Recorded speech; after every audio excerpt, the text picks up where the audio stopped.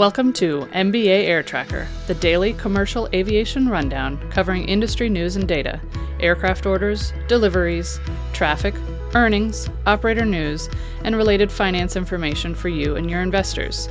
News and data are sourced from industry partners, trade publications, and from MBA's own intelligence platform, Redbook, which can be found at redbook.aero, also available for your mobile and tablets on Android and Apple.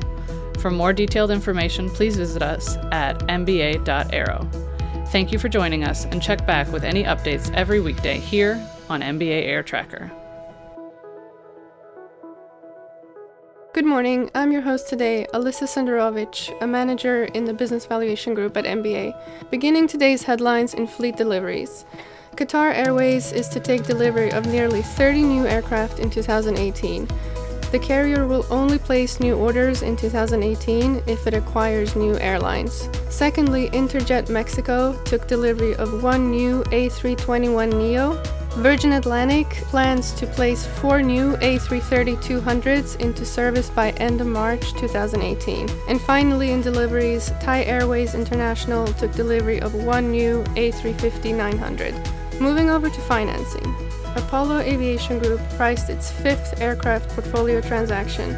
Approximately $442 million of secured notes will be used to acquire a fleet of 24 aircraft.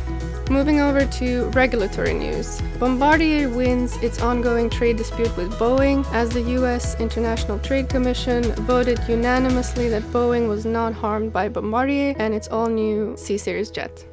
Norwegian Air Argentina has received its air operator certificate from the Argentinian authorities. The government granted the carrier authority to operate 72 domestic and 80 international routes. Norwegian is planning to start serving Buenos Aires from London Gatwick in February.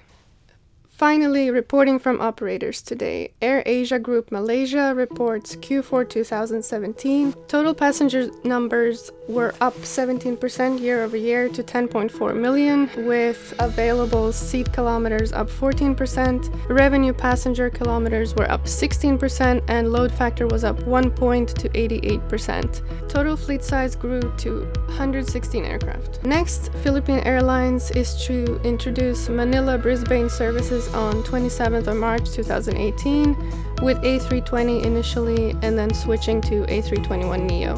And finally, Singapore Airlines has said that it will invest hundreds of millions of dollars in digital technology over the next few years as part of a broader transformation designed to remain competitive. The investment is aimed at boosting revenue and reducing maintenance costs and travel delays. Thanks for listening, and please join us again next time for more aviation news. MBA Air Tracker.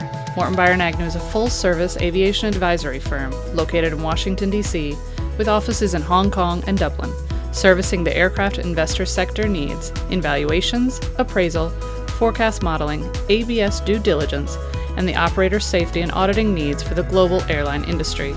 Listeners may reach us via mba@mba.aero or by contacting us through our webpage, mba.aero. Thank you again. Until tomorrow.